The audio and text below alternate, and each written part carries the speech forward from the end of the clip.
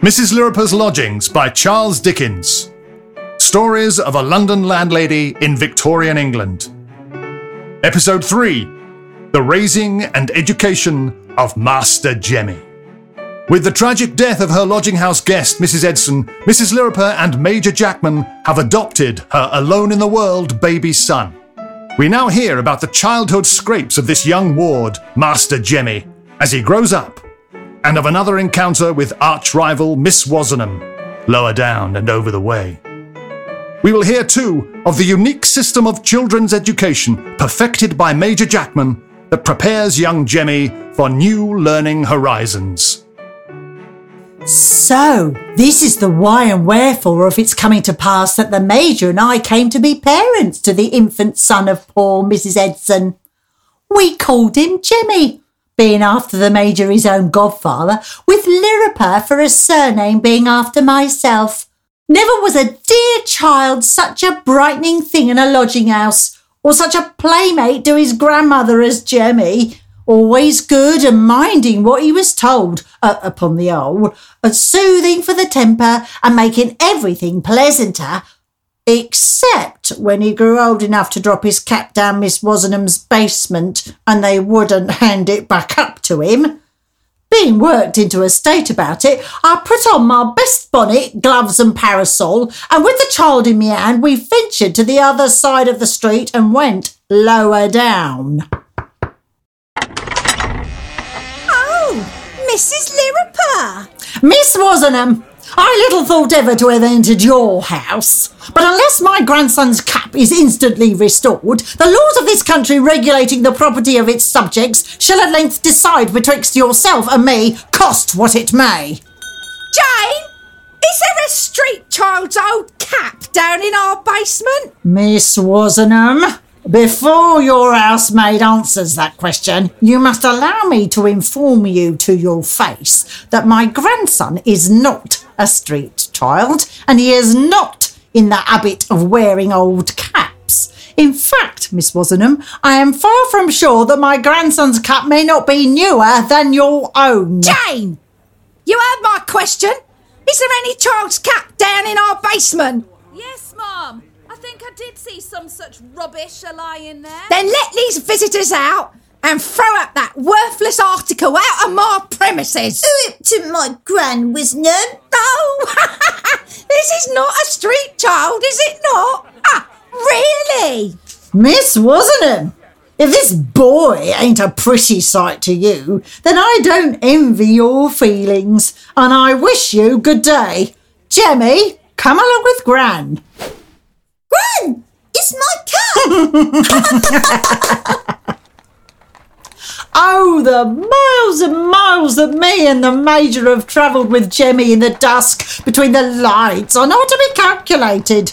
Jemmy riding on the coach box, which is the Major's brass-bound writing desk on the table, with me inside the carriage in the easy chair, and the Major on guard up behind, with a brown paper horn blowing it wonderful.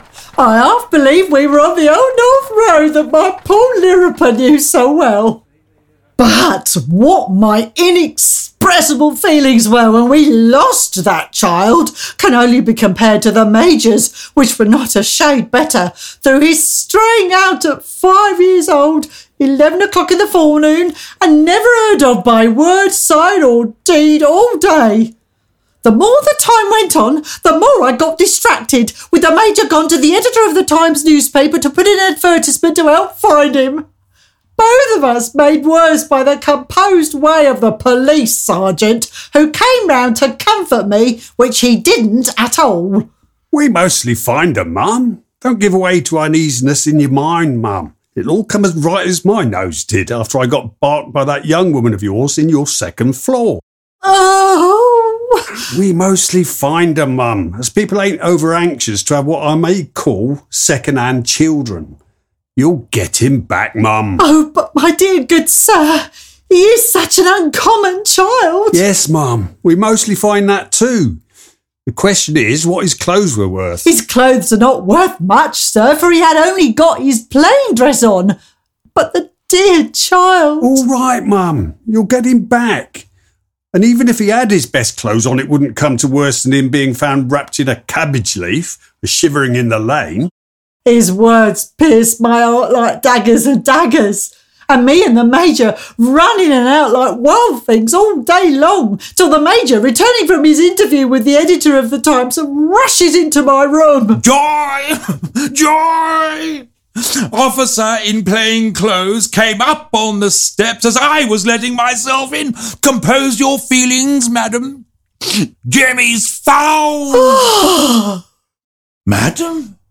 When I came to from my little faint, I found myself embracing the legs of the officer in plain clothes with brown whiskers, who seemed to me to be taking a kind of quiet inventory in his mind of the property in my little room. Yeah. Mum? Blessings on you, sir. Where is the darling? In Kennington Station House. Me and the Major and him drove over to Kennington, and there we found our boy lying quite comfortable before a blazing fire, having sweetly played himself to sleep upon a small accordion, it being by this time gone 9:30 at night.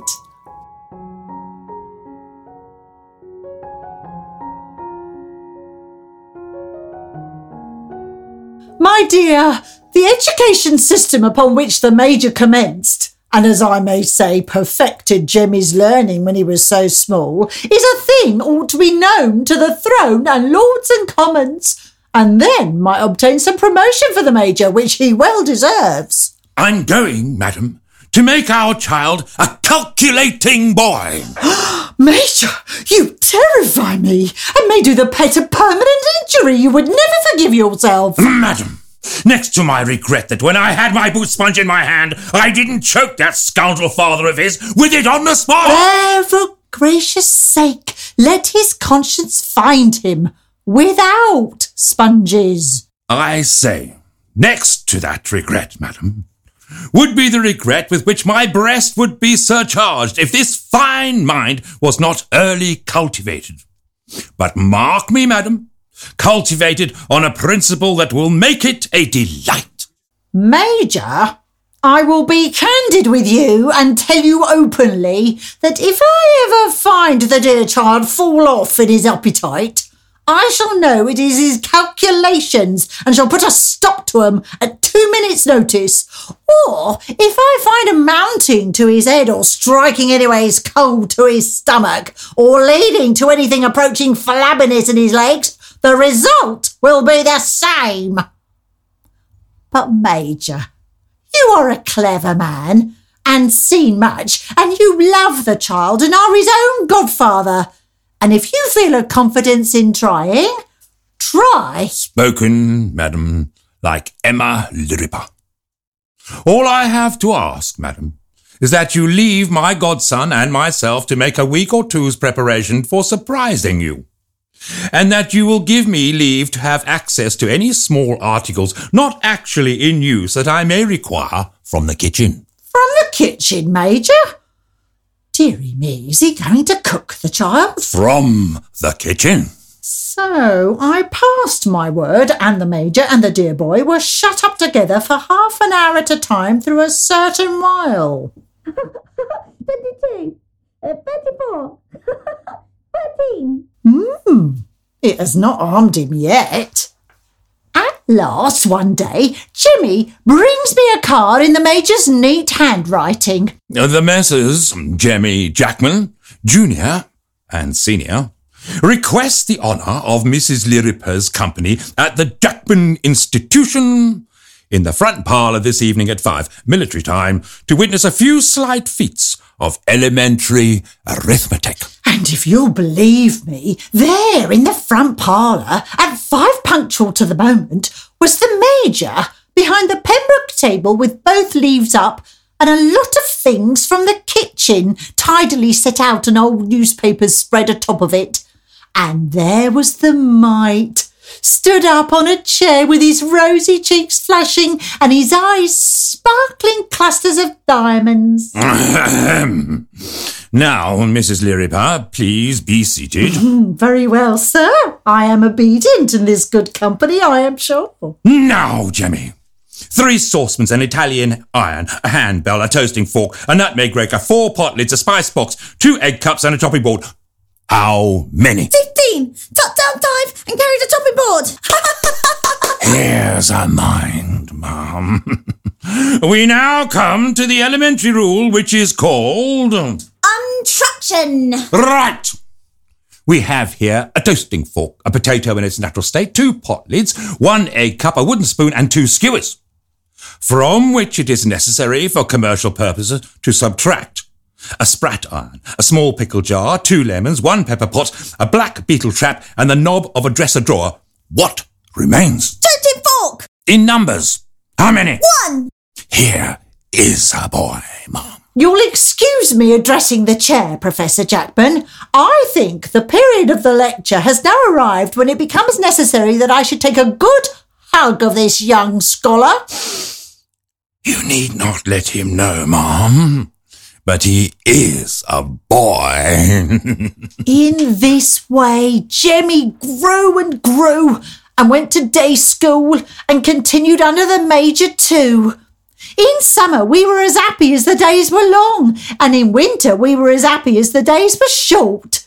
And there seemed to rest a blessing on the Lodgings, for they as good as let themselves, and would have done so if there had been twice the accommodation. But, sore and hard against my will, the day came. You wish to speak to me, madam? Major, you know what I am going to break to you. Our boy must go to boarding school. Madam? Yes, Major. Though he is as popular with the lodgers as you are yourself, and though he is to you and me what only you and me know, still it is in the course of things, and life is made of partings, and we must part with our pet. Mum?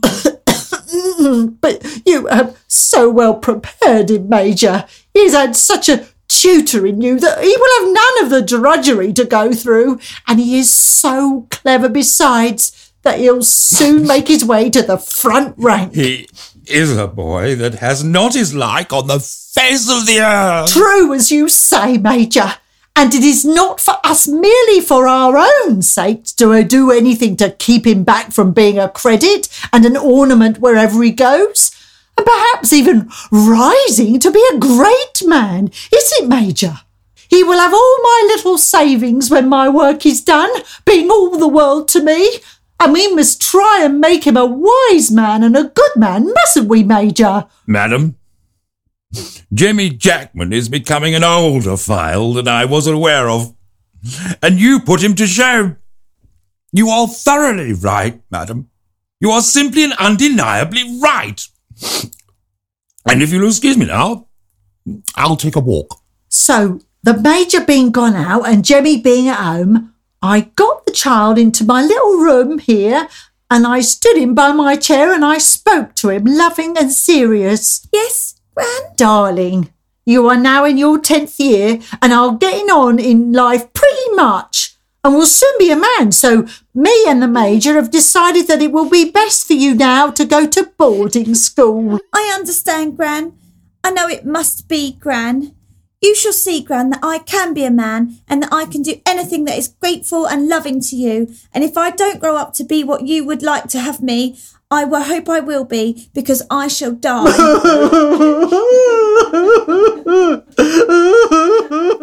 Oh, we cried. And I too. And we were much the better for it. From that time forth he was as true to his word and ever blithe and ready, and even when me and the Major took him down into Lincolnshire he was far the cheeriest of the party, although for sure and certain he might easily have been that. But he really was, and put life into us only when it came to the last goodbye. You wouldn't have me not really sorry, would you, Gran? But now that the child has gone out of the Lodgings, the Major fell into a regular moping state. It was taken notice of by all the lodgers that the Major moped. He hadn't even the same air of being rather tall that he used to have, and if he varnished his boots with a single gleam of interest, it was as much as he did. One evening he came into my little room to take a cup of tea and a morsel of buttered toast and to read Jemmy's newest letter, which had arrived that afternoon. Jemmy Jackman, madam, is an older file than I thought him. Major, you mustn't get into the moping way. Moping is not the way to grow younger. My dear madam, is there any way of growing younger? But 13 years! 13 years! Many lodgers have come and gone in the 13 years that you have lived in the parlours, Major. Many, madam, many. And I should say that you have been familiar with them all. As a rule, with its exceptions, like all rules, my dear madam, they have honoured me with their acquaintance, and not unfrequently with their confidence. Watching the Major as he drooped his white head and stroked his black mustachios and moped again, a thought, which I think must have been going about looking for an owner somewhere, dropped into my old noddle, if you will excuse the expression. The walls of my lodgings might have something to tell if they could tell it. Our dear boy was always fond of storybooks. I'm sure this house, his own home, might write a story or two for his reading one day or another. It is unquestionable that, in intervals of cribbage and a friendly rubber, my dear madam, and also over a social glass or two in what used to be called my younger times, in the salad days of Jemmy Jackman, I have exchanged many a reminiscence with your lodgers. Oh, I wish our dear boy had heard them. Are you serious, madam? Why not, Major? Madam, they shall be written for him. Oh, now you speak. Now you are in a way out of moping, Major. Between this and my holidays, I mean the dear boys, a good deal may be done towards it. Major, you are a clever man, and you have seen much and not a doubt of it. I'll begin tomorrow. My dear, the Major was another man in 3 days, and he was himself again in a week. And he wrote and wrote and wrote, with his pen scratching away like rats behind the wood panelling. And whether he had many grounds to go upon, or whether he did it all romance things, I cannot tell you. But what he has written is in the left-hand glass closet of the little bookcase close behind you. Now, let's have another cup of tea, shall we?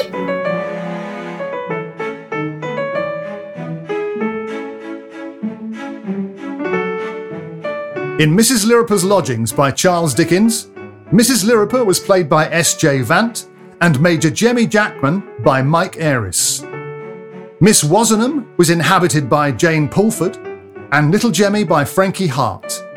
Emma Willits possessed the part of Mrs Edson, with the policeman officiated by Mark Smith and Mr Lirriper by Jim Newberry. All other parts were played by members of this cast. Mrs Lirriper's Lodgings was adapted for audio by Jim Newberry, with sound engineering and effects created by Robbie Burgess. It was a joint Old Dolly and Uptick production.